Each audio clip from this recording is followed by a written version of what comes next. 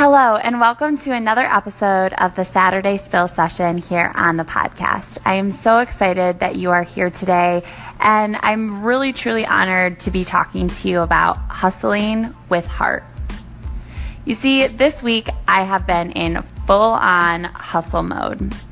From the moment that I woke up on Monday to right now as I'm actually recording this, it has been go, go, go, wait for it, go.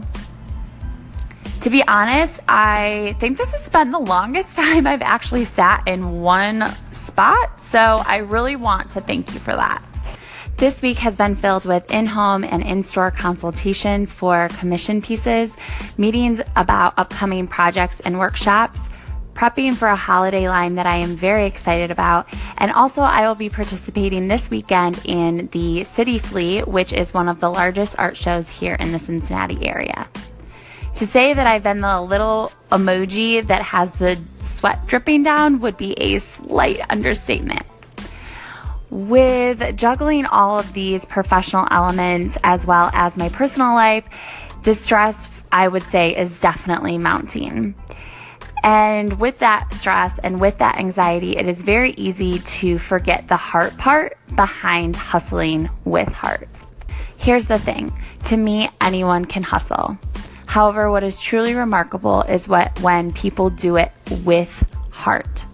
Because although many people are hustling as an entrepreneur, mother, father, corporate worker, or maybe you're just hustling after a goal that you want to accomplish, that only shows the world that you're a hard worker, which, don't get me wrong, is definitely important. But it doesn't allow for others to see the unique parts that make you, you.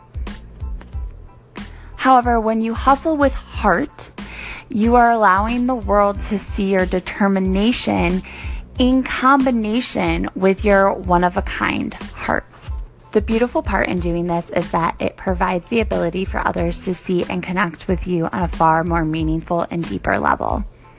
So my piece of advice to you this week is not to stop hustling, because Lord knows that I couldn't take that advice, but to try and remember to combine that pure hustle, determination, passion with what truly makes you unique, your heart. Because when you do that, you will be truly unstoppable.